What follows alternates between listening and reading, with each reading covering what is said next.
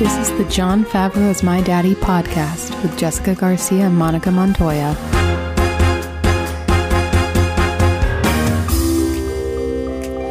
What's shaking, Monica? What's shaking, Bacone? Bacone? Wow.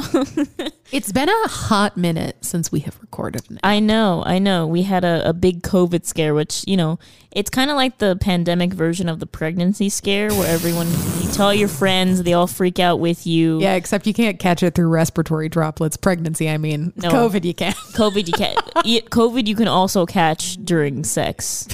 Correct. Which you can catch a baby during sex too. Catch that baby. Catch it all. Gotta catch them all. Oh my God. I wanna be the very best. No one ever was. A bomb to catch them is my real test. To train them is my cause. At what point does this become like copyright infringement? I don't know. When we start making more than 10 cents an episode. To be honest with you, I have no idea what the laws of copyright are. Me neither. The written laws of copyright. And I don't want to know. Don't tell us. Don't tell us. I don't really feel like being in any legal trouble today. Me neither. That's why we end every episode the way we do. It's all so risky. Risky business. Risky business. But yes, we had big COVID scares. My friend and I accidentally hosted a small super spreader event. I was not at this event. In which 4 of the 6 people there got COVID. I don't know how I wasn't one of the 6. My theory is that Jessica is like Matt Damon in Contagion. Oh, okay. And she's immune. I have immunity. I'm also Matt Damon in Contagion. There can only be one Monica. That's really funny because I'm also Matt Damon in Contagion. And I don't really think that we want to place our bets on the person missing our appendix. No, do we? No. That's true. Yeah. That's the other thing is I don't have an appendix anymore. I think we've already talked about this in the last episode. But in case you forgot. I forgot. In case something sounds like it's missing, we just feel the need to remind you. I have one less organ. The appendix is what's missing. If you look up pictures of a normal sized appendix and then look up pictures of an appendix that is inflamed, you'll see that it looks like it hurts. So I had that taken out of me. But what are you going to do? I mean, yeah, I still have mine, so I win. But anyway, stay safe out there. If you aren't vaccinated yet, probably look into that. At this point. If you haven't done it yet, I feel like the chances of someone listening to our podcast and not being vaccinated is very low. I feel like our listeners are pretty smart. I feel like y'all would get it, right? With the times. I don't know. I just need everyone to get your boosty. Oh yeah, get your boosty McBoosterson. I got boosted. That's how I credit not getting COVID. Your despite boost spending Malone. 72 hours with someone who had COVID. Yeah. With your I was gonna say with your juices combining. Ew! I don't mean it like that. I mean like sweat and sweat? That's how COVID spreads? He sweated on me. Oh my God. Do you mean saliva? It's okay. We're all adults here. Maybe there's a child listening. No kissing. No. There was no kissing. I've never kissed a boy or anyone in my life. Kissing only happens upside down like in Spider-Man. I only kiss Carrie Barkshaw. Carrie Barkshaw. She's sitting in the corner enjoying her life. I know. She doesn't make noise anymore for us on our recordings. She doesn't. She was trained by the best trainer. It's a new chapter. I'm gatekeeping the name of our trainer, unfortunately. So I'm not going to share. No one can benefit. No, if you're in the Pasadena area, I'm not telling you. Don't call Monica. Don't call me. I won't tell you. We do not wish to be perceived. Well, no, don't perceive me today. I do not exist. Monica, I'm very excited about today's episode. I am also very excited about today's episode because we're doing a very special daddy today. Yeah, someone I fucking love. I love everything he's ever done. He has made a couple of some of my favorite movies of all time. Yeah, exactly.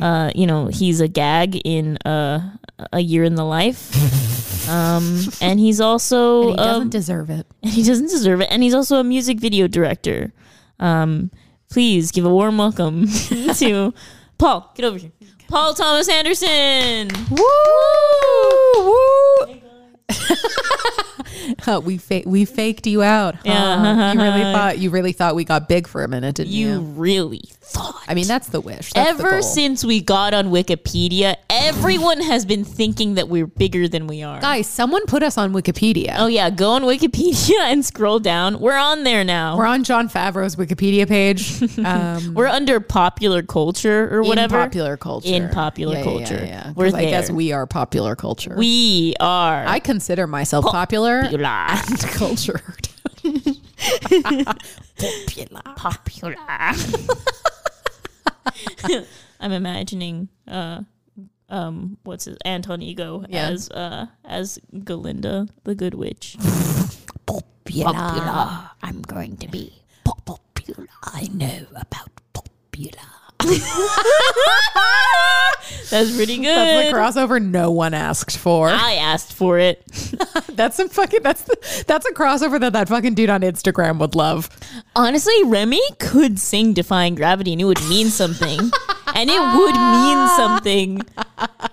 Defying Can you gravity in imagine? relation to how and if he you stirs can find soup. me, look to the western sky. But it's just all in squeaks. Yeah. When I can't. It would make sense though. it would make so much sense. Also, like Linguini and Remy singing "Loathing," perfect. Let's make this happen. Guys. I mean, this is a crossover no one asked for. That probably sucks, but we're gonna do it. It's like when Phineas and Ferb in Star Wars did that crossover. No one asked for that. Yes. I can see Aaron clenching in the corner. Like, oh, he's crying, Monica. I know he's fucking You made sobbing. him cry. Oh my Aaron. God. Dude, I didn't mean to Stop make you sobbing. cry, little bitch boy. I didn't mean to make you cry. I'm Guys, sorry. Aaron's not crying. He's not crying. We're just really good actors. We're just, you see, you thought Paul Thomas Faked out Anderson again. was here. You fell for it again. I can't believe how gullible you guys are. Thinking that things are happening when they're not happening. Because we tell you to, because this is an audio medium. So and how you can't are see you? Shit. How do you know that he's crying? You don't know. Exactly. Maybe he is. Maybe he isn't. I say he is. I say he on the inside 24/7. Honestly, He is like, honestly, maybe. maybe Kind so. of true. And we'll be right back. Now back to the show. Okay. Paul Thomas Anderson. Monica, you want to tell us about him? I absolutely do want to tell you about it. Fantastic. Tell me. Paul Thomas Anderson. Okay, hold on a second. Monica and I and Aaron, but he wasn't there for this part. We went to go see fucking Licorice Pizza, and Monica and I were in the bathroom, and the whole time she at like above full volume was just going, "What if you said Thomas?" It's like the fucking people in this restroom. Paul Thomas Anderson. And then she's like, "Jessica, say it. Say it." And I was like, "No." And she goes, "Just say it." And then you finally said And I finally said it, and then I walked away so from you. fucking funny. I stood there laughing like 5 minutes. It's because I was peeing and the ideas were just free flowing. As they do at that time. You know, the urine really makes things go. Okay, tell us about Thomas. I'll tell you about Thomas. Paul Thomas Anderson is an American film director, producer, and screenwriter from the 818, baby. Represent. Shout out to the San Fernando If Valley. you guys don't remember, we're all three of us are from the We're all 818. from you know, my number is still 818.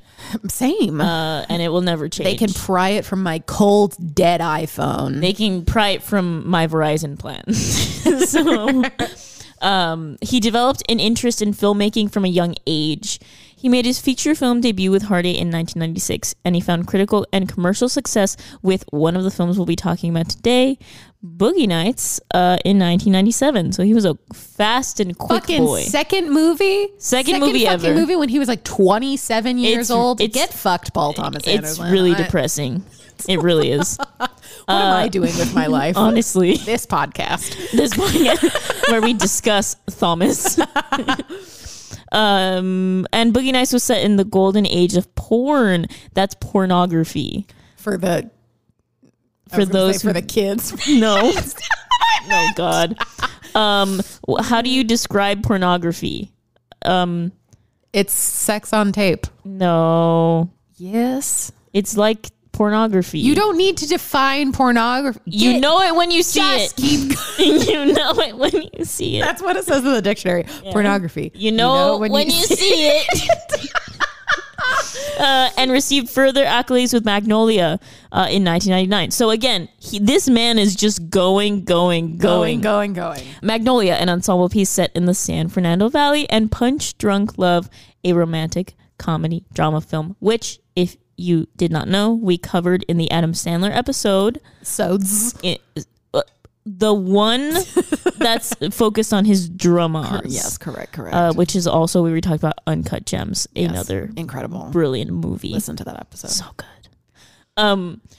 Daddy Pablo attended Santa Monica College before enrolling and spending 2 semesters as an English major at Emerson College, where he was taught by fucking David Foster Wallace. It's no big deal. Which, if you don't know who David Foster Wallace is, he's a brilliant novelist, essayist. Mm-hmm. So he was truly brilliant. And only 2 days, he spent only 2 days, not David Foster Wallace, Thomas. Thomas spent only 2 days at NYU before he began his career as a production assistant on televisions, films, music videos, and game shows in Los Angeles and New York City. So he quit college, Jessica. I just thought that you needed to know. Listen, he didn't do it like a week before his graduation. Is that if it's within your senior year, I have a big problem with that. oh my God. Second semester senior year college dropouts make me want to punch them in the face. Literally, you took out loans. Dude, it's You better took this out way. loans to walk out of there? It's better this way. No, I'm an elitist. They said a massive fuck you. Jessica said, fuck the lower class. Listen, if you made it that far, unless you dropped out for a really good reason, but if you're No, just like, Jessica, I'm gonna go to Hollywood. Stop it. Fucking Brad Pitt dropped out like the day of his graduation, some shit like that. 2 days. Listen to our Yeah. Brad Pitt episode. That's just shameful. I don't know. Who knows? Shame. Shame on you. Shame on you, Brad. I, for one, think it's a power. Okay, you guys need to tell us. Agree. Is it a power move? Like, They're one, gonna agree with you, I'm right. but I don't think you're right. That's really funny because of the majority of the hint that think that I am right. Then what do you want me to do about it? Then that means that I'm right. No, it means that this is a subjective thing. Get out of here. You get out. This is my house. I'm taking the dog. I'm taking the dog. Okay, keep telling me. Oh my goodness.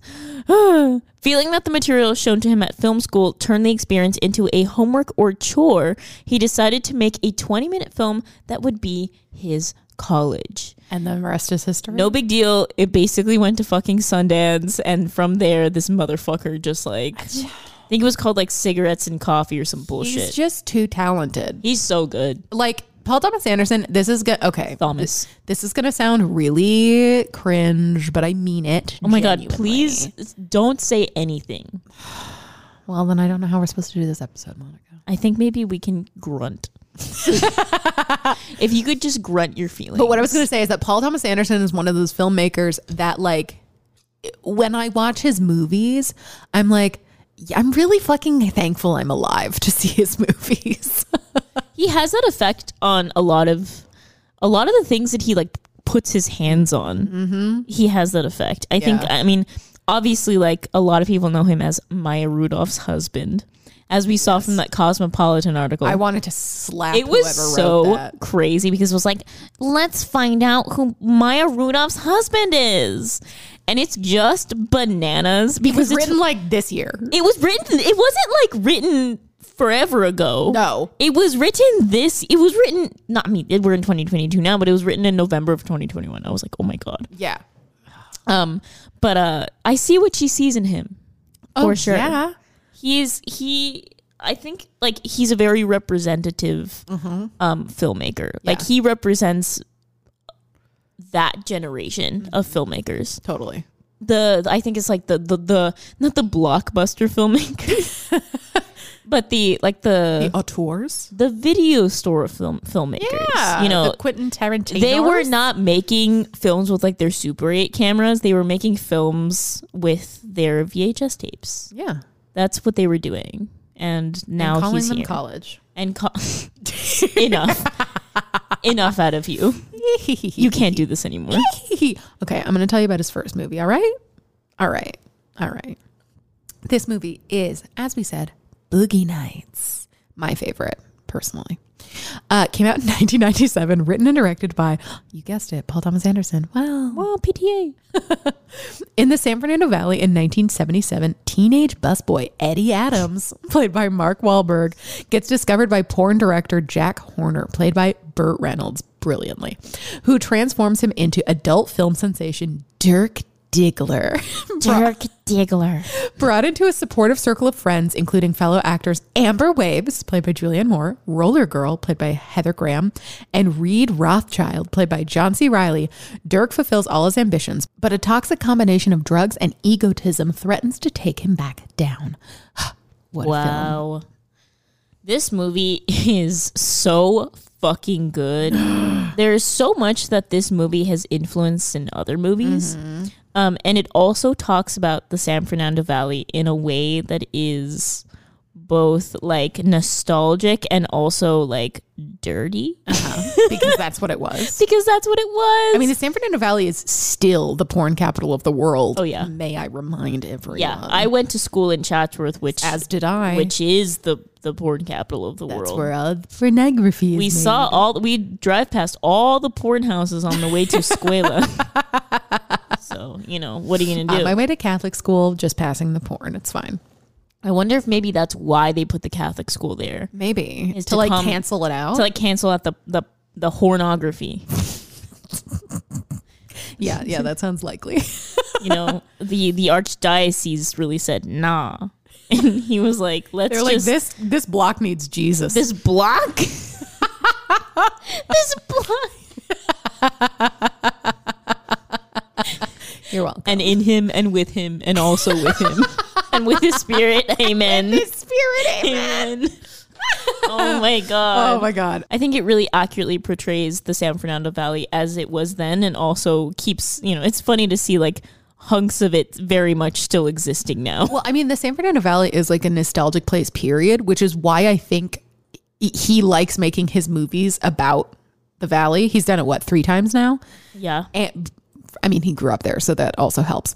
But also, baby. like, the Valley is just kind of time capsule-y in a weird way that I think lends itself really well to cinema. It's hard because, and I don't say this to be like exclusionary. I say this because it's the truth. It's hard when people, like adult humans, move to the Valley to like pay, honestly, Yes. just to pay less rent. Yes. And they're like, yeah, like, you know, we're in the Valley, like we're living this life. But like living in the Valley as an adult, moving from somewhere else to the Valley is an entirely different experience Yes. than being conceived and born in the Valley. Yes, I have people I went to college with have moved to the Valley, and they're like, "Oh yeah, we live in Sherman Oaks now." And I was like, "But you didn't grow up there." But like you didn't know it when all it was like Crave Cafe. Like you didn't know it, and like But like, did you go to the Topanga Mall after high school every day? That's my question. before the Target renovation or after the Target Exactly. renovation. Were you there when they opened the Lucky Brand jeans? Did I you need to know this. where the Mervyn's was? It was next to the hometown buffet. How many times did you ask your mom to take you to the Best Buy on Victory How many times at did you 9 p.m.? want to go to the Blockbuster on Canoga? That's the only good one. That's my question. I want to know. Are you still to this day surprised that there's a Home Depot in the Fallbrook Strip Mall? Because I am. It's always been there, but I always forget. Was Brad P. Sherman at your church handing out combs? I don't think so. And the gag was he had no hair. This is all to say that the valley is like a very specific animal. It is I would classify it as a guinea pig wearing a sombrero, drinking a Four Loko. And like, I really think Paul Thomas Anderson just fucking Nailed it. nails it. Nailed he it. nails it without doing it in like an in your face way. Yeah. Because it is very much just like the background, but it's all these recognizable spots. It's fucking incredible. If you're from the Valley, Paul Thomas Anderson movies are literally just like Valley You're porn. all you're gonna be doing is pointing out all the spots, be like, ha, You're like, I'm in there. I'm in there. I did this there. I had my first XYZ there. Oh, look at that. That's across the street from my church. I don't know why I adopted a Southern accent. I mean, it might as well be the Wild West. it might as well be. Seriously. Surprise, There Will Be Blood was actually set in the Valley. In the valley. It wasn't. It was set There's in Long Beach. oil in Canoga Park. It wasn't in California, though. True. True. So I'm Anyway. just saying. Boogie Nights. Right off the bat, like, so Boogie Nights is in my top 5 fave films. I would say it's my like most favorite filmy film of all time. Oh, for sure. Yeah. And the opening shot of Boogie Nights, I think, might be my favorite opening shot in all of cinema. Oh, yeah. Because it's that really long, continuous shot outside, creamy. going through the valley. You see all the neon signs at night, which, like, again, if you're from the valley, and I hate feeling like exclusionary, but come on, we're from the valley, so we have to talk about it. It wasn't a baby. The whole like the valley at night with all the neon signs is like a very distinct vibe. Yeah. And so that's what you get immediately. And then it's like outside the club, and then it goes inside the club and through the dance floor, and you see all the people and you see them sitting down, and it's fucking incredible. It's such a long shot. I don't know if it's one take. I doubt it, but it looks like it is. And it's the perfect introduction, because it's like you're literally being sucked into a world, and then you just like sit down and watch, but you feel like you're in it. It's incredible how he does that. It's too good. I was telling Jessica earlier, because we were talking about how much we love like his like what he can do with a camera, because usually he'll take over the cinematography. Yeah, he does. He has a cinematographer named Robert Elswit who like does most of his movies. Who's fucking amazing. Who's brilliant, but like Yeah. sometimes he'll leave for like long periods of time. And PTA will just be like, I'll do it. I'll just do it myself. So anyway, he whips that camera around so beautifully. So beautifully. And that I think is where he like his style lends itself really well to music videos. There's a similar Tracking rhythm. feel. Yeah. Like he really knows how to like this sounds so bad. He really knows how to like subtly follow someone. Yeah, he does. He knows how to like feel a scene. He knows with how the to camera. stalk people. Yeah. It's interesting. It's so bananas. And also like but sort of back to our point about the San Fernando Valley, but I think that this kind of lives on its own with specifically this film, is the massive sense of nostalgia, because we're talking about a few different things here, right? So we're talking about the San Fernando Valley during this time with these people feeling this way Right. in this era.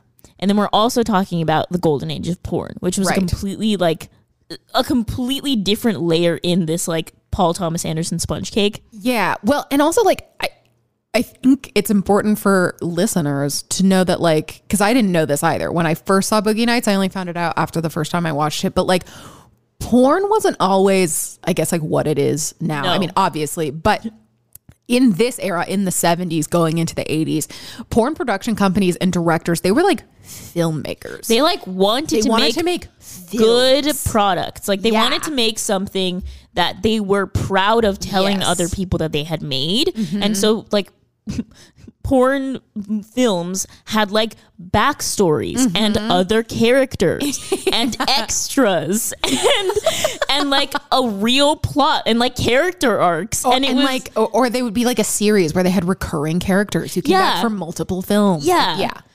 So it was like this whole thing, and that's kind of why they call it the golden age of porn, because Exactly. a lot of it was these filmmakers that were in the film industry that decided to go into like they would call them like exotic films or like, you know, pornographic films or whatever, and they Right. started making these films and showing them in these in these cinema houses that were eventually dubbed, porn houses, but Yeah. they were cinema houses. They were. And The you New could, Beverly is one of them. yeah, and you could buy a ticket and go inside and watch the film. And they had fans. Like, they had fans that would know the directors' names and know the actors' names and like follow their careers and follow their movies, and they would get interviewed. Like, it was a very different scene Yeah. than it is now, which I'm not entirely certain what the porn industry is. Is it even an industry? Yes, but I don't know enough about it. I don't know anything about it, but I will say, not to like sidebar too much, Sure. but if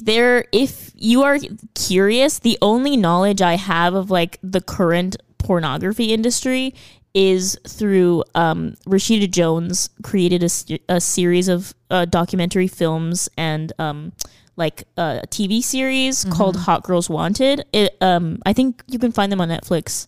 But I would watch them just if you're curious about what is, because even that's a little outdated, and that was only made like 5-7 years ago. Yeah, there's also a podcast series called The Butterfly Effect that's specifically about the Valley porn industry. That's really fascinating. And like the whole like Pornhub buying it up and et cetera, Yeah. and knocking out porn filmmakers. And So we're talking about like an entire facet of films, of cinema, that is dead now. Yeah. Right. So that's kind of why I'm focusing a little bit more on it, because it's something that used to be an entire section of the film industry that is no longer there. Totally. It's like we lost our arm.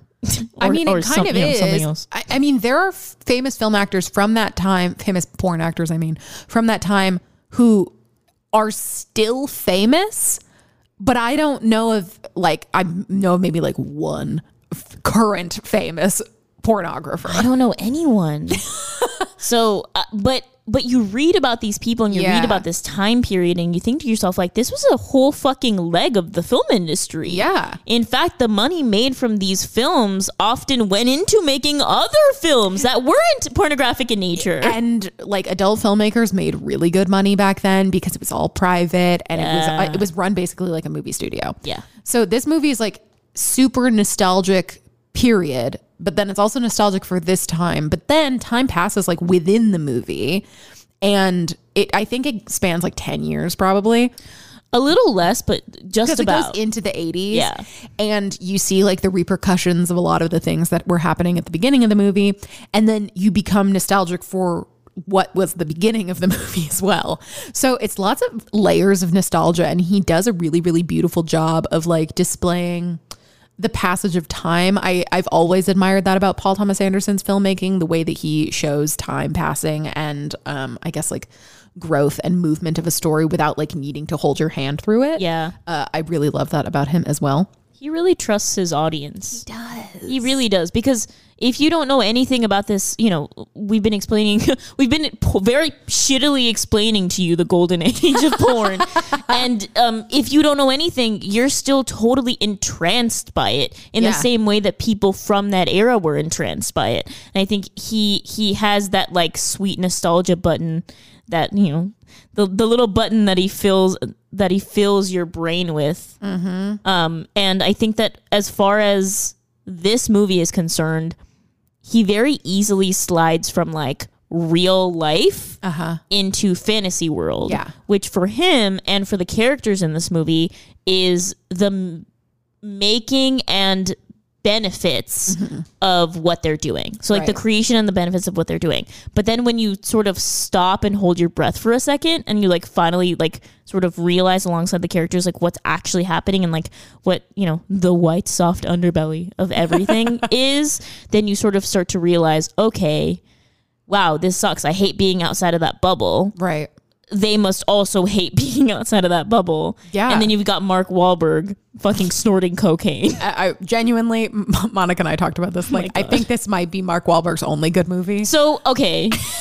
I fucking hate Mark Wahlberg. Yeah, not a fan. Everything he does. I don't think he can act. Like, I genuinely am just sitting here like, I do not have a kind thing to say about Mark Wahlberg. Even his fucking burger restaurant. Wahlburgers? Wahlburger, not good. Not good. Like everything he does, not good. And also like him revamping the Transformers movies.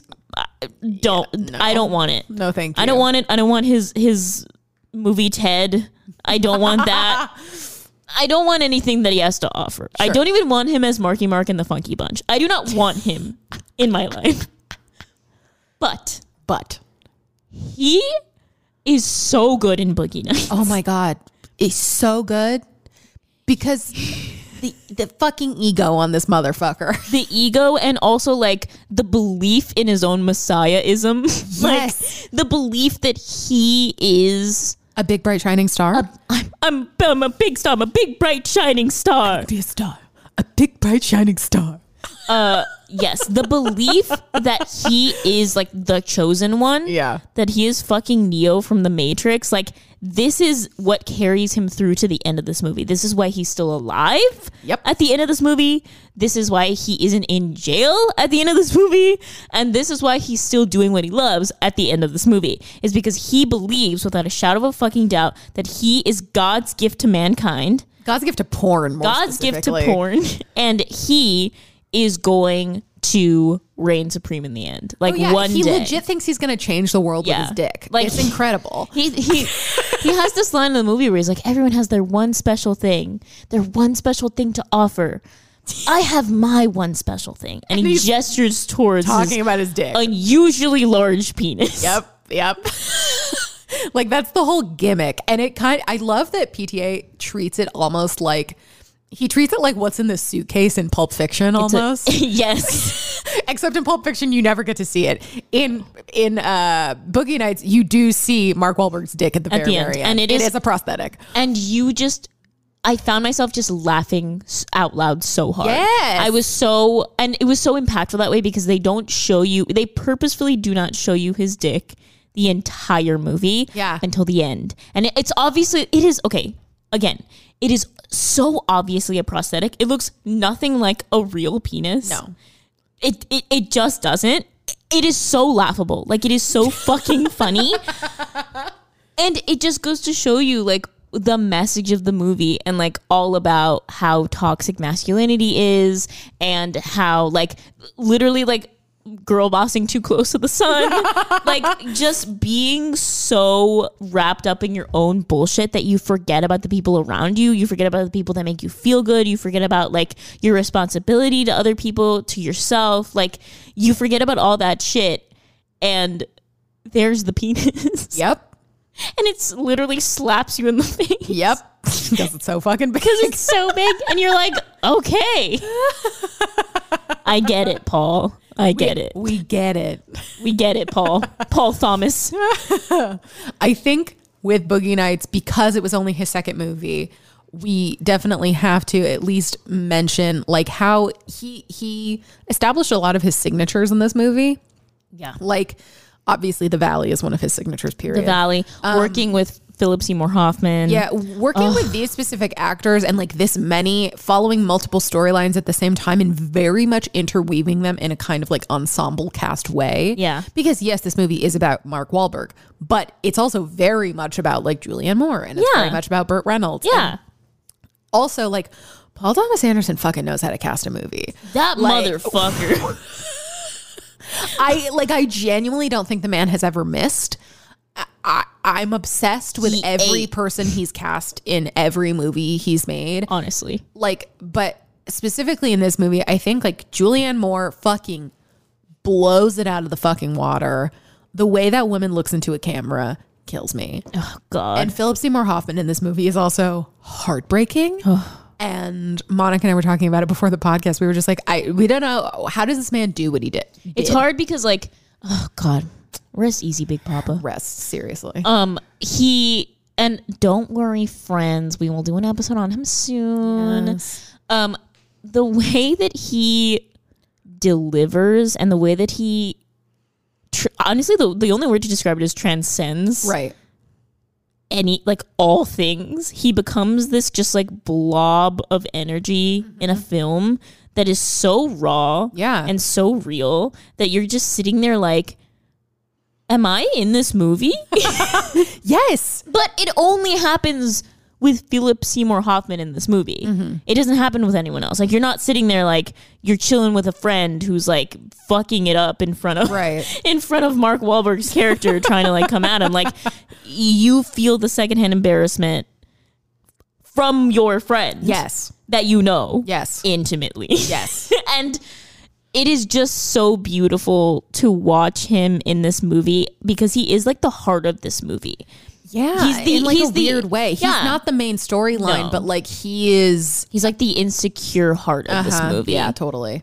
And he is like the one that can't fully be himself, even though everyone else around him is being completely vulnerable. Even within fucking porn, you can't just be yourself. Which, I mean, it's considered taboo now, but it was also really taboo then. And it's like everyone has everything literally exposed, but he can't. But he can't have the one thing that makes him exactly exposed. It's just he can't be vulnerable in the same way everyone else It's can. crazy, and it's so sad. Just so sad. It's so sad.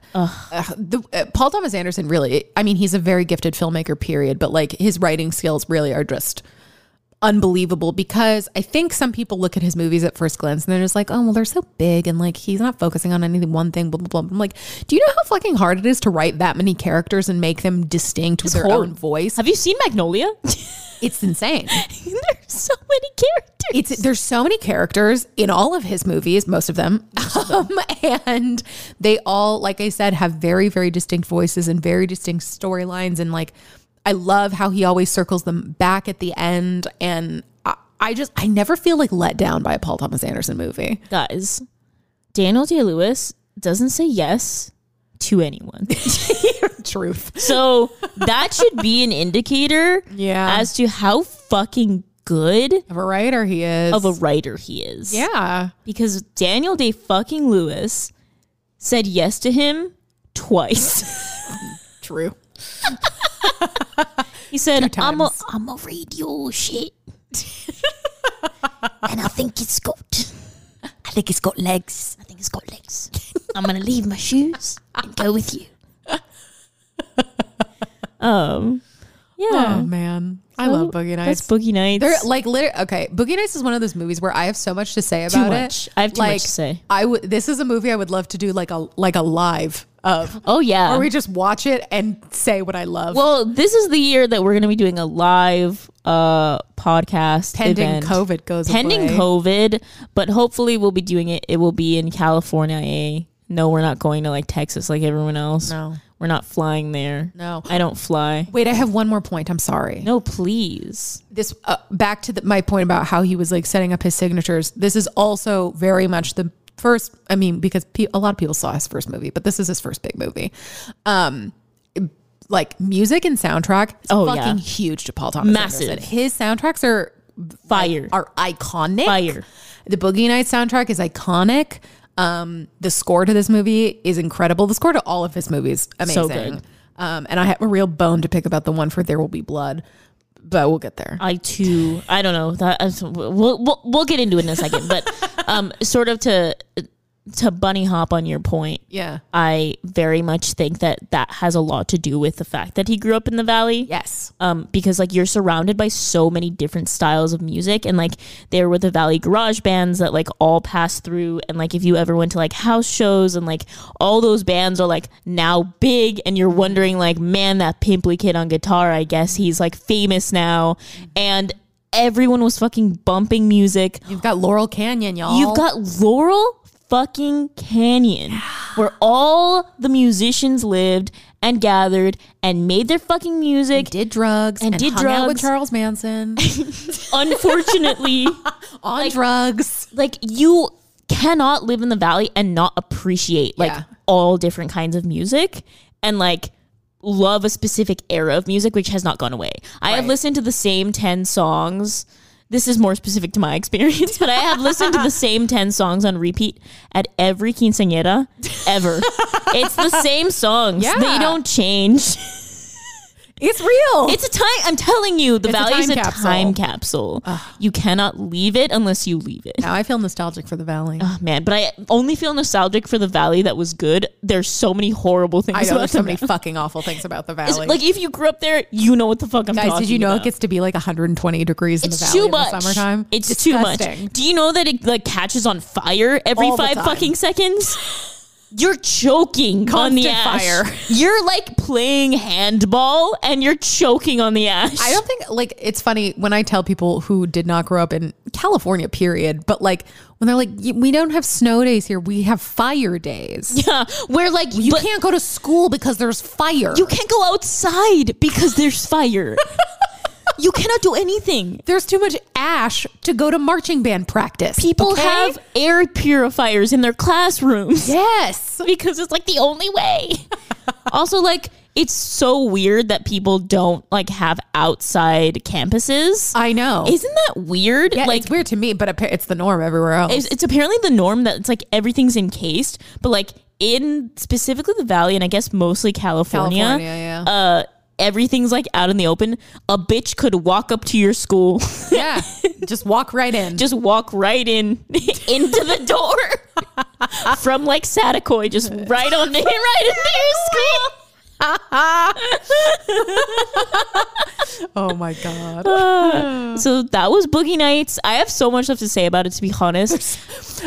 There's so many scenes I want to point to. There There's are so too many many little characters I things. want to point to.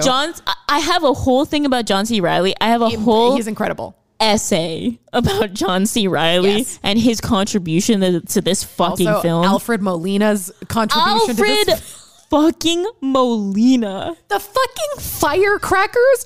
Paul Thomas Anderson, what were you smoking when you chose to have this fucking character of just this Chinese man in the back fucking throwing firecrackers? That's all he does. It's brilliant.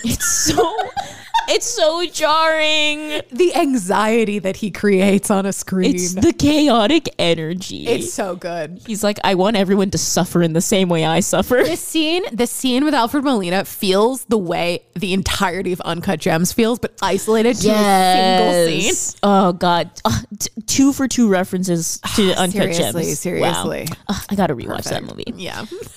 Anyway, a brilliant film. Like Brilliant. literally, I think we should do this. And the reason why I'm going to say it out loud is to have some accountability.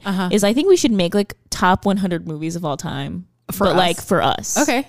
Like what we believe Boogie to Nights be. for sure goes on it. Oh yeah, Boogie Nights is on that fucking. Yeah. That's why I'm saying it, because Boogie Yeah. Nights is on that list. Yeah. There Will Be Blood is not on that list for me. Oh, it's on the list for me, but Maybe that's it's okay. like towards the end. After Dodgeball. Monica and I have different opinions about this film. It's okay. Monica, tell us about the next film. Oh, will I? There Will Be Blood came out in 2007, written and directed by Paul Thomas Anderson, loosely based on the 1927 novel Oil by Upton Sinclair. And yes, the reason why I say oil is because it's oil With an exclamation point. Yeah. Similar to how you pronounce mother. Ruthless silver miner turned oil prospector Daniel Plainview, played by Daniel Day-Lewis, moves to oil-rich California, using his adopted son H.W. to project a trustworthy family man image. Plainview cons local landowners into selling him their valuable properties for a pittance. However, local preacher Eli Sunday, played by the brilliant Paul Dano, suspects Plainview's motives and intentions, starting a slow-burning feud that threatens both their lives.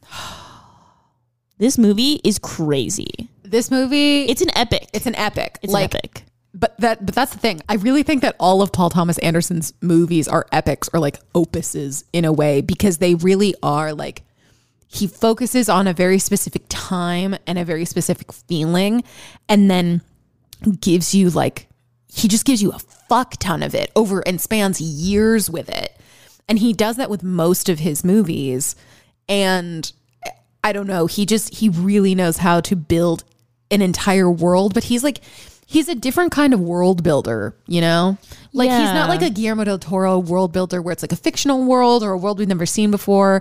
Paul Thomas Anderson builds the worlds of a different time that did exist, but that we have never experienced. And we've always wanted And we've to always experience. wanted to, or we've always been curious about it. And we get to experience it so fully in his movies. Like it's kind of insane how transported you are by his films. And this is no exception.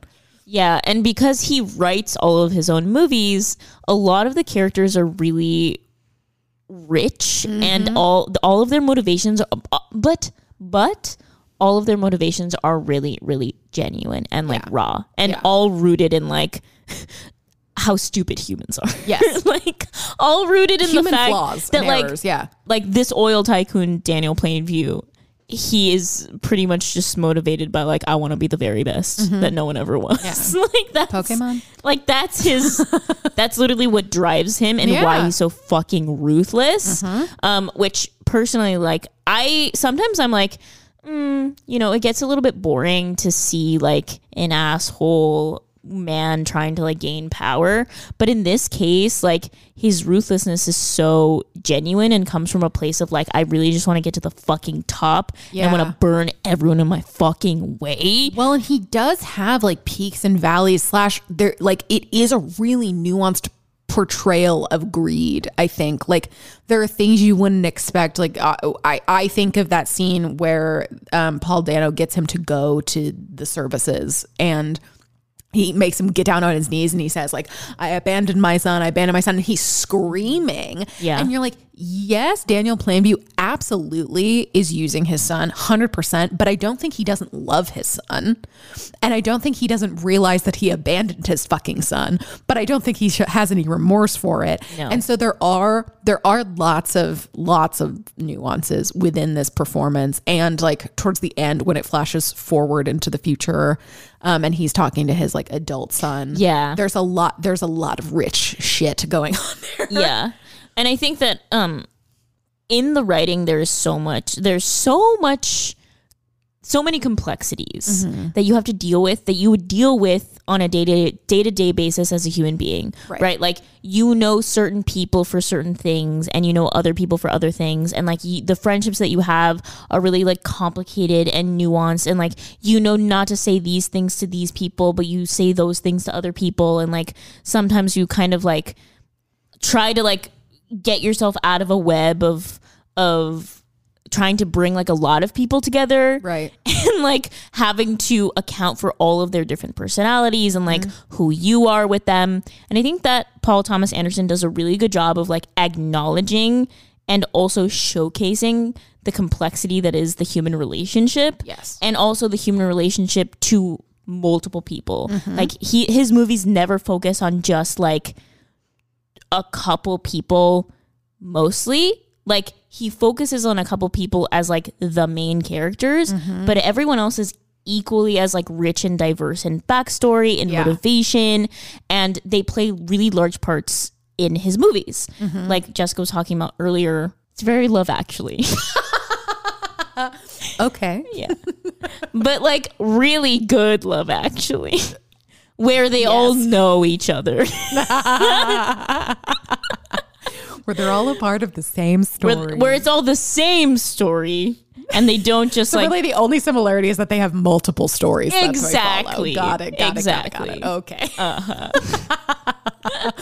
I think the biggest thing to note about There Will Be Blood is that it's like very clearly a deviation from all of his work that preceded it.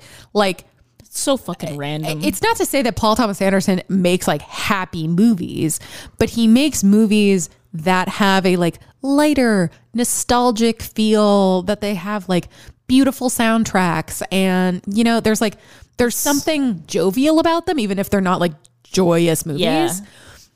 This movie This is a fucking grisly- gnarly, This is man. a grisly This film. movie is about the greed and the literal bloodshed. There will be blood, literally. that came from the oil business in California. I mean, in the nation, but specifically California. And it is fucking ruthless. Take no prisoners. It's disgusting and gnarly and violent. And this movie is also very rooted in historical accuracy. Oh yeah, So, and like, this is how these motherfuckers behave. he had to do a lot of work to write this script, and this is where he said, like, I can make darker films. I can make films that more people perceive as like filmy films. And he continued this trend where like The Phantom Thread goes in there, The Master goes in there, Inherent Vice goes in that same camp. Inherent Vice. All of those movies are kind of in the same. He like operates on two planes. Yeah, he's like on the dark side. Oh my of god, his plane. he's like light academia and dark academia. Yes, exactly. Those are his two vibes. Like, you know how he has two vibes, and that's literally it. Yes. In this movie, however, I think that there is a relentless sense of no regret. Yeah. Like, no one in this movie feels any remorse, any regret, especially Daniel Day-Lewis's character, conveniently also named Daniel. There is no regret here. The only regret is that there wasn't more money to be made. Yeah. Like, the only regret is that they couldn't be doing more to fucking squash their enemies. And it's funny because I was talking to Jessica earlier today about the SNL sketch with Adam Driver as the oil baron. As the oil baron, yeah. How he literally cannot describe his job other than like crushing his enemies. Because that's true. It's factual. And I think because a lot of it is like, let's get the brown liquid out of the ground. And sell it At whatever cost. at all costs. Many of which are human lives. Mostly human lives. Yeah, seriously. Human lives, the environment, whatever. Replaceable things, clearly. Clearly. Things we can get back. Jesus. So yeah, I love that there's this like sweeping sense of no regret other than, well, regrettably, sir, there was no more money to be made. Yeah. So, that is something that I love about this film, and I love about a lot of his other films, is it's rooted in like one central theme. Yeah. And in this one is like fucking no regrets, fucking ruthlessness, fucking do it all until it's done and there's nothing left on the ground. Yeah. Like, let the dust settle and let there be no lively ones. Yeah, but like what I appreciate the most about that is that it's incredibly honest, first of all, but then he also, like, towards the end of the movie, forces you as the audience to kind of look at yourself and face your own hypocrisy in a way, because in this time specifically, there was no righteous path to success. Like, if you wanted money, you had to do some dirty shit. And Paul Dano is portrayed as like the foil to Daniel Day-Lewis. Yes. And he's supposed to be like, he's God-fearing, he's a preacher, he's running a church, he's looking out for the poor people of these towns that Daniel Day-Lewis is trying to take their land from. But he's only doing that so that he can turn around and, like, not blackmail, but like get Daniel Day-Lewis to let him profit off of what he has done as well. His oil. Off of his oil. And he himself is a charlatan because he's claiming he can do miracles, etc., and he fucking can't. So it's all a ruse. And towards the end, at the end of the movie, the final scene in the bowling alley, which is like the absolute iconic moment. It's the scene. It's the milkshake scene, everybody. I drink your milkshake. I drink it up. But that is where Paul Thomas Anderson is saying, like, hey, audience, look at yourself. If you thought Paul Dano was any better than Daniel Day-Lewis, you're fucking wrong. Just because you have a supposed like path of righteousness that other people see as more righteous doesn't mean you're any different. You're just, everyone in this movie is just as awful as the next person. And like, you almost in the end have not sympathy, but like, understanding. You have understanding for Daniel Day-Lewis because you're like, what the fuck else was he supposed to do? Just sit on his ass and be a farmer? Nah, dog. It's again, no. like, once again, we see him girl bossing too close to the sun. Precisely. And it's heartbreaking because he has that conversation with his adopted son at the end where he tells him that he's adopted. And it's weird because he's saying terrible things to him. He's saying, you know, like, you have none of me in you, which in that moment is supposed to be an insult. But in a twisted way, it's like, that's the kindest thing he could have ever done for his child. That was like an act of love, in a way, was reassuring him that he had none of him. That he was nothing like him. Exactly. And so you're like, this is how fucking twisted this society is. And like, things are still like this. Like, this is not isolated to the early 1900s. No, and it's funny because it is not a secret. This is not like my favorite movie in the world. Right. I don't love period pieces like this. I don't love, like, also, like, when a movie has like a lack of women in it. Sure. It's not my favorite. If it's not like a stoner comedy, I'm not gonna watch it. Like, I need women in films for me to like become attached to them, or I need like, I just need more than this film, but this film is exactly what it needed to be. Yeah. But the one thing I will say about this film that I fucking love is it's just a giant commentary on capitalism. Mm-hmm. And I think it's a great movie to show to people if you want them to understand what you mean when you say like no one benefits from capitalism. Like, truly, it's not meant for everyone to be successful. It's not meant for everyone to like have a home and insurance and like to live and breathe and like exist in a society. Like, it's meant to tear down society and make rich people even richer. So in a lot of ways, and like in a lot of ways, this movie sort of like breaks that concept down into a way that makes it really easily digestible for people, but not in a way where he doesn't trust his audience and just like makes it fucking black and white. He's like, let me take you on this 2.5 hour journey of why no one is better than anyone in this system, and why this era is no better than what's going on today with like technology or I don't know how the world works. What are people trying to sell these days? What is the equivalent of oil? Space juice? Probably still oil. Probably still oil. Maybe like, I don't know, like I have all the Teslas in the world. Bitcoin? It's cryptocurrency. I hate 2022. Oh God. What is this world that we live in? But do you know what I mean? Like, no, I know what you mean. It's really great. I think that he does it in a really lovely way. And I love it when people break concepts down like that. Yeah. And give like a really honest commentary on something in a very unique way. Like, this is such an incredible period piece. It's done so well. And these bitches be acting their asses off. Yeah, I this really is an example of one of those movies where like I mean I firmly believe this is like one of the best films ever made. It won all of the awards that year. It was a huge film, and I think it's deeply important within cinema. But I think it's a perfect example of a movie where like it is not enjoyable all the time to sit through all 2.5 hours of it. No. But it is a deeply important and good movie. It's the weird thing where it's like, yes, it's a good movie. Is it a fun movie? No. It's almost like if this movie was created today, it would be released as like a limited series. Probably, yeah. Like maybe like a 5-episode limited series or something where like each episode is like 45 minutes long, because this movie, to watch from beginning to end, it makes you feel so much. It's a lot. Like it's a lot to take on, because it makes you really like we were saying, it just makes you really reflect on how today works, and how we're really not that much further from these oil bitches. Oil bitches. We be oil bitches today. Yes. This is us. Where's your oil? There's oil in them there hills. There's oil in them there hills. How long have we been on this rock?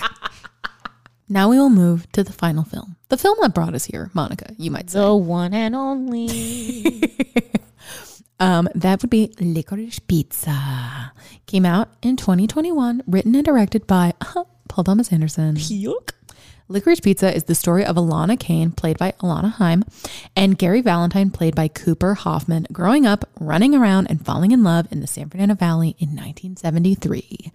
Yes, that is the whole synopsis. That's all we have. It's a really new movie, guys. It's brand fucking new. It came out on Christmas.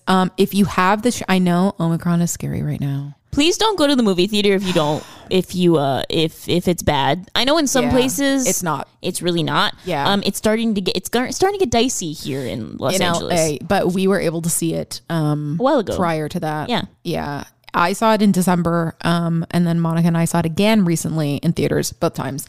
If you have the chance and it's safe for you to do so, absolutely go see this movie. It's definitely meant for the theater. It's so meant for the theater. It's very colorful. It's very beautiful. It's beautifully shot, and it demands your sticky popcorn hands. Yeah, this is where I agree with the film bros of like there is something to a cinematic release. Yeah. For certain things. Yeah. And this is definitely one of them.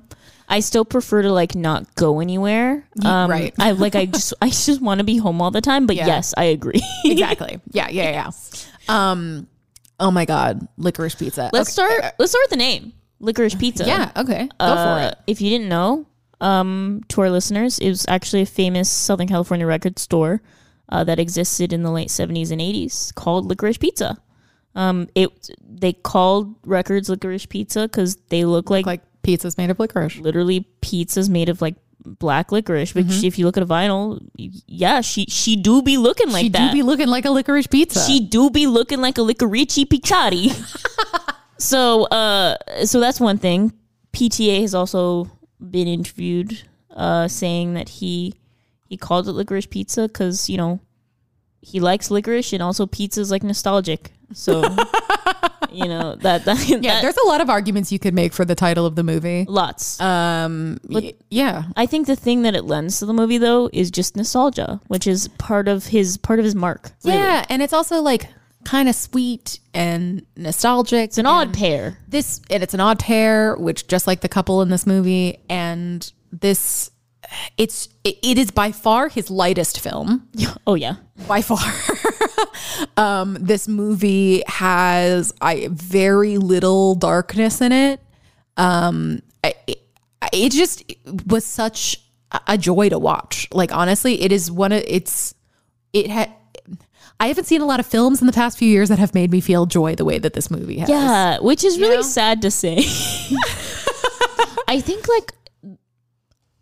if I had to choose like a favorite movie of 2021, it would have to be Come On, Come On. But I think Licorice Pizza is a close second for me. Yeah, for sure. I think that Licorice Pizza offers a lot that we've been missing lately in film, and that is something both nostalgic and novel, right? Like I think that introducing these two characters, introducing these two actors who are not really previously actors. not even slightly. This is both of their first roles. This is both of their first fucking film. Like that's what I mean. The juxtaposition of something that is really nostalgic, right? So like 70s San Fernando Valley, the gas crisis. Exactly. And these two brand new faces on the scene that we've never seen before that bring this like really fresh perspective and this raw existence to the movie. I think that them just showing up as themselves and then kind of like building the characters upon that, I think really adds to how warm this movie is, I think. Yeah. I think Monica and I automatically have to talk about like the big thing. Oh yeah, that's happening with this movie. This is the big thing. So, if you know what we're talking about though, and you prefer not to listen to us talk about it, you can just skip ahead. I do think we have valid points though. Oh, I think we also have valid points. I would implore you to at least hear the points. Hear the points and then skip ahead. Yeah. But okay, so in the movie, Cooper Hoffman, Gary Valentine he's supposed to be 15. He's also the son of the late Philip Seymour Hoffman. Seymour Hoffman. Correct. And rest easy, Papa. Oof, man, you see his face in that child, and Cooper Hoffman is a brilliant young actor. I hope he keeps acting. He's so talented. He So has that talented. raw talent from his papa. Yeah. It's just, you see so much of Philip in this movie, and again, automatically you get this sense of nostalgia with the added twist and bonus of novelty. Yeah. That is this new face that's not quite the old one, Yeah. but a new generation. Yeah. You know? Exactly. Oh, God. So he's supposed to be 15, and then Alana, played by Alana Haim of the band Haim. who Paul Thomas Anderson has directed many of their music videos. Nine of their music She has videos. never acted once in her life, and No. let me tell you, I didn't want her to be good. I don't think anyone wanted her to be good. She was really fucking good. She was brilliant. And you know, Monica and I are the first people to say someone's awful. She was literally a breath of fresh air. A stunning performance. Stunning. good. Oh, amazing. But anyway, she's supposed to be 25. So there's a 10-year age difference. And I have seen a lot of shit on the internet, on Instagram, etc., about how this movie is promoting pedophilia and this movie is an abomination and Like, it's promoting grooming. Yes, grooming. That's what it was. Et cetera, et cetera. And I am not trying to minimize those as like things that actually happen and that movies have promoted before. But I genuinely do not think that Licorice Pizza is one of those movies. Monica, what is your opinion here? I completely agree. Now, I think that this kind of falls under the category of Call Me By Your Name's problem / not problem with a lot of people. Yeah. Which is that that is also Yes. like not a consensual relationship because the Timothy Salami He's 24, character. He's 17, yeah. The Timothy Salami character is 17 and the other one, the cannibal's 24. Yeah. Right? The cannibal. So we have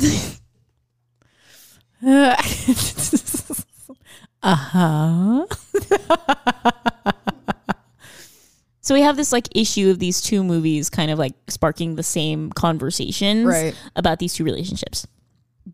Except the huge difference that there was absolutely sex happening in Call Me By Your Name. 100%. Which is a huge distinguishing factor. Not just sex, but like sexual things, period. Yeah, it's a very sexy movie. Correct. It's practically 50 Shades of Grey. Correct. Licorice Pizza, not Not. a sexual film. And I think the biggest issue arises is that in that people are injecting sexuality and like projecting it onto an extremely innocent relationship and dynamic. Yes. When it has no place there. And that I find honestly more disturbing than any argument about this movie being grooming, etc. You know? I think it's hard because I think for a 15-year-old boy to fall in love with and pursue a 25 plus right. year old woman that's to me is really common. A lot of young boys, a lot of like teenage boys like have like projected feelings of love onto a hot teacher perhaps or the woman at the register of their local, cafe, whatever. And she's like 30, they're 15. He's like thinking about her in his dreams and being like, damn, I'm going to befriend her. And then one day I'm going to marry that bitch. Like very much so.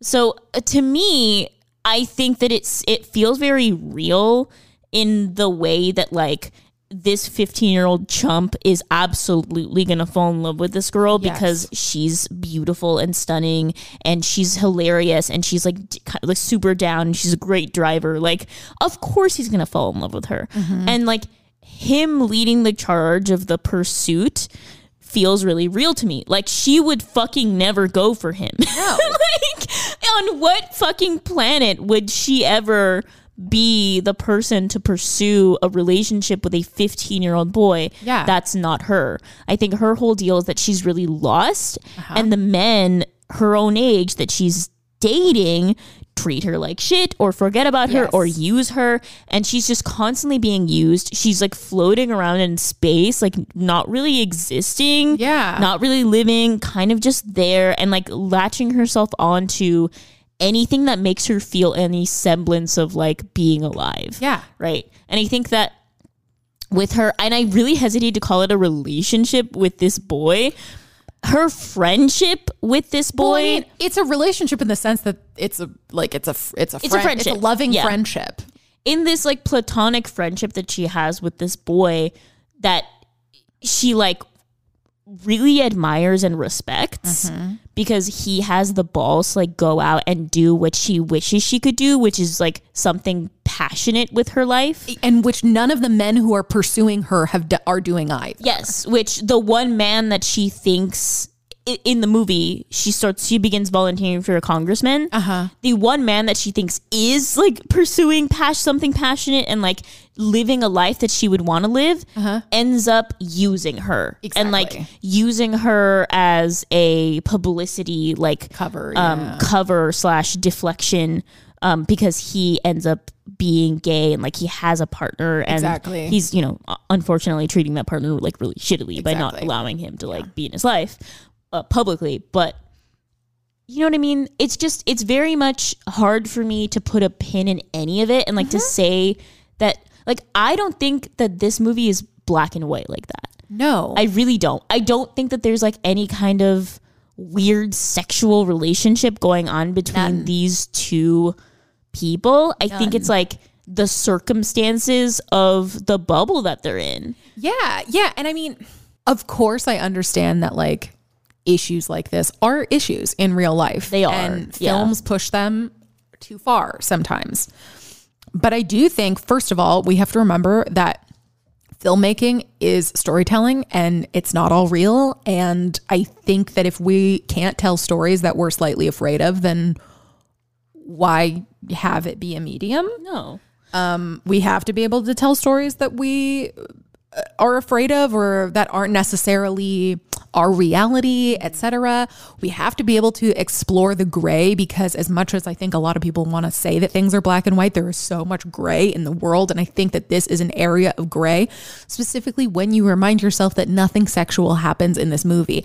Everything sexual implied all comes from Gary's gaze upon Alana. The male gaze. Correct. Alana doesn't do shit. The only thing that happens that she does is he keeps being like, show me your boobs, show me your boobs. And she's like, no, I'm not going to show you my boobs. You're 15. And he's like, do it. And finally she's like, you want to see my fucking boobs? Fine. And she lifts her shirt. And then he goes, can I touch them? And she slaps him in the face and leaves. Like, I really don't think that this is like a grooming scenario. And I have a really big problem with people assuming that like a loving relationship built between people, and I mean loving in like a strictly like admiration. Platonic. I am connected to you on like a soul level way, not like a sexual loving way. I think people saying that you can't have a loving relationship where you connect with somebody who isn't your same age is simply false, you know? Yeah, and I also like, I'm sorry, and this may be reading too much into Gary Valentine's character, but he does not strike me as the kind of boy, because he's 15, he doesn't strike me as the kind of boy who would want to pursue a sexual relationship with Alana. I think that's something that A, would scare him, B, he's not ready for, and C, all he ever wanted was to feel seen by her. Yeah. And when she finally like sees him as the person that he wants her to see him as, I have a really hard time believing, as invested in the character as I am, I have a very hard time believing that he will pursue that any further. Yes. I literally believe that it stopped with her like seeing him finally and like they share a kiss and then it is literally over. Like, I don't see it continuing past that. Like they share a kiss and then they run away out of the pinball arcade. And she's like, I love you, Gary. But it's in voiceover. She doesn't say it to him. No. Because I'm sure she recognizes that it's not appropriate. Yes. But even if she had said it, I think you can still fucking love somebody and not act on it. Exactly. You know, and not turn it into like a horrible, horrible thing. I sent this to Monica. There was like an Instagram caption that we both were like, yeah, this really sums up how we feel about the movie. And it was talking about how like this movie is also talking about how like time is very much a wheel, and how like we move in and out of each other's narratives and each other's lives in ways where we're important and then unimportant, and we share love and affection, and then we don't share love and affection. And I think to place so much negativity upon a point where these people have intersected is just, I don't know. I think it's wrong, personally. I'll take it even a notch down to put so much weight, right? Not even positive or negative, just weight, significance. Period. Like putting any kind of significance on this literally insignificant relationship. Think about what the characters got out of each other, which is really the only important thing, which is that Alana got confidence and self-assurance from Gary, and like the idea that she is more than just like this blob existing in the world. Like she can just fucking wake up one day and decide to open a pinball palace, and she can follow through on that if she wants to. Correct. And she doesn't just have to like chill at, you know, be living at her parents' house and like take their bullshit and like not be a human being. Like she can be a fucking human being because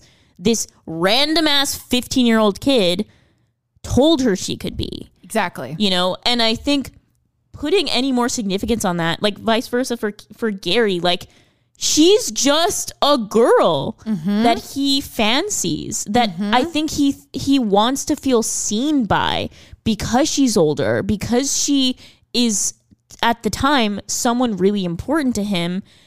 And then she won't be. Yeah. And then she'll be a memory. And I think that's what's so great about Paul Thomas Anderson movies is like, it will eventually all be a memory. And that's what makes the movie itself so nostalgic. Yeah. Is like, you're almost like encapsulated in a memory of the main characters. Yes. And that's why I find a hard time believing that anything will go past the end of that movie. Like I literally believe she'll like move away to like a big city or something, right, and start pursuing her real life, because that is what she needed to get out of Gary, and she moves on. And then Gary will get what he needed to get out of Alana and move on. Right. And that is where the buck stops for me. Them. Yeah. And even if that wasn't the case, I don't know. I think that like respect and love and beauty and humanity and like feeling seen, to think that all of those things are exclusive to an age range is silly. It is silly. And it's not acknowledging like the nuances of life and love and all that they entail. Yeah. So I think that for this movie specifically, they are moving in and out of each other's lives. And at certain points, they're important to each other and others they're not. Yeah. And I think that for us to put any kind of weight on that is really silly. Like for us to put any kind of weight on their insignificance and significance to each other in a movie where absolutely nothing sexual happens. Yeah. That's like both parties are like, yeah, we're really into it. Like, let's do this. Yes. Like that doesn't happen aside from some boobies being shown. The sexual chemistry is stronger with him and that random chick who he like lays on a waterbed with. The one who looks like Olivia Rodrigo. Yes. The one with the long reddish hair. Yes. Yes. Their sexual tension is way off the chain. Yes. But him and Alana, like, no. So I think that if I saw this relationship in real life, like if someone told me in a vacuum, like, hey, there's a 15-year-old boy and a 25-year-old woman and they're in a relationship, my immediate thought would be, that is not right. Correct. Like the woman is taking advantage of him. Or, you know, if you wanted to flip flop the genders or have them not even be gendered, like, yes, someone who is an adult is taking advantage of someone who is not. However, that is in a vacuum, and that is like in real life. This is a movie, and they are, for us to put any kind of significance on like what they are to each other. Right. I don't get it. And when you add on top of it that like Gary is not just any normal child. No, fool. He's a child actor. He's Frankie whatever from Malcolm in the Middle. He's a child actor. His parents are never around. Like, his mom works for him.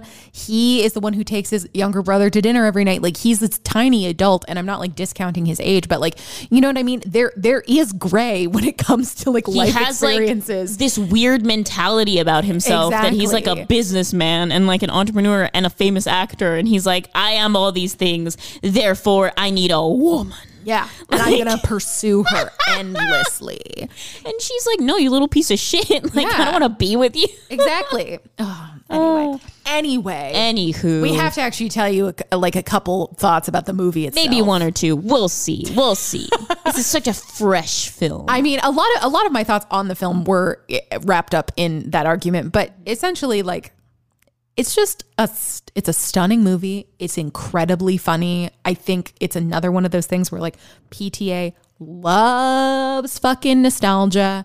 And like, I could have hung out in this world with these people for hours and I would have had a great time. I just loved it so much. You can tell how much he aches for this time. And it comes across in such a loving way that I just like, I felt like this movie was like hugging me. Yeah. It was amazing. And I think like, because this movie was set in specifically that time period, there are multiple scenes where a character is talking to his various wives in a horrific Japanese accent. Correct. He's a white man. He is a white man. You get like we were in the movie theater and like people audibly gasped when that happened. Including me, because you just don't see that anymore. No, you don't see that anymore. But what I loved about it, I mean, obviously it's not like a pleasant thing to watch. It's horrific. It's horrific to watch. But what I loved about it is that Paul Thomas Anderson was so clearly being like, yeah, this is still fucking a thing and this is still relevant and it's still bad, but I'm so aware that it is the white people that are the problem. Yes. And so I mean, it's not to say that I didn't care that it was in the movie, but like, I'm not like mad at him for putting it in the movie. I thought it was a really brave and different choice to put that in there and to remind people that it is a period piece. Yeah. And like, I talk about this a lot on this podcast where I have a weird, like, it always feels weird to me when like current movies have those kinds of stereotypes in them, or like if the filmmaker should know better, like why are they promoting this or that? And like, to some degree, I feel that even with this, but I think that just has to do with the fact that like it makes people uncomfortable. Yeah. And it makes me uncomfortable. But I think for him to have it in this movie and like make it so that he, like, the character that was doing it is the problem. Yeah. And like, he's the butt of the joke and his Japanese wives are the ones like, being like, you fucking man. Idiot. Like, you fucking trash popsicle. And everyone around them was watching him just being like, are you fucking hearing this guy? And he's like, I do not know Japanese. Like, no.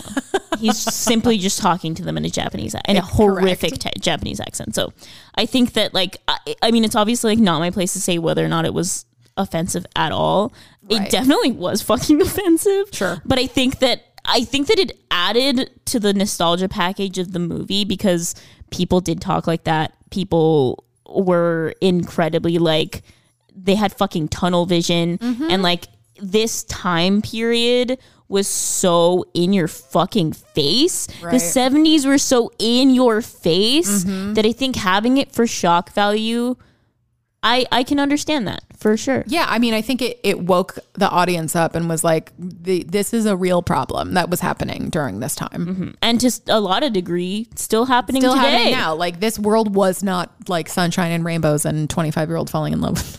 No. It was, you know, again, the juxtaposition, right? It was, yes, a bunch of teenagers can run a waterbed business, but then all those same teenagers, their waterbed business could fail because of the gas issues. Yeah, exactly. Like, it's literally because of the oil embargo. Because of the fucking oil embargo. Like, of course. And like the scene where Alana is telling Gary, like, well, what are the waterbeds made out of? And he's like, I don't know. She's like, vinyl. Okay, now what is vinyl made out of? He's like, I don't know, rubber. She's like, oil, Gary. And for the fucking record, rubber is also made of oil, you fucking idiot. And like them realizing that there are real world ramifications to their fucking shenanigans. Yes. Like there are real world consequences to the things that they do on a daily basis. Yeah. And it's just so fucking funny. It's like a very genuine coming of age for both of them. It's fantastic. It's very like fantasy and like kid land, and like they can do anything, and they can build a pinball palace, and they can sell waterbeds. And then the flip side of that is there's a fucking oil embargo. Yeah. And like she goes to work for a congressman who has his own issues. And those are like, it's so good. Like, because you see all of the facets of what growing up is actually like. Yes. And trying to hold on to the fantasy of childhood is truly just fucking futile, because eventually that oil embargo will be coming around the mountain, honey. God. It will be coming around I again. want to think about it. Gas is $5.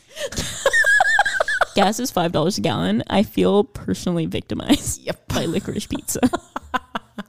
Oh man. Oh God, what a movie. Well, I guess that was Paul Thomas Anderson. That was PTA. That was Paul Thomas I Anderson. love this man so much. I love him and his wife, not wife, Maya Rudolph, and their small children. Monica and I saw them once in person. Oh God, yes. In the Valley. We didn't see Paul Thomas Anderson. No, we saw Maya behind the Madrid We theater. saw Maya Rudolph looking stunning. Stunning. In a maxi dress with these Yes. beautiful earrings. Yes, sunglasses. She And was decked out. She was decked the fuck out with her 3 daughters, all rolling up in their fucking tutus. Because it was a dance And thing. she came out of a fucking minivan. Yes, girl. Humility, bitch. That's what it's like in the Valley. In the valley.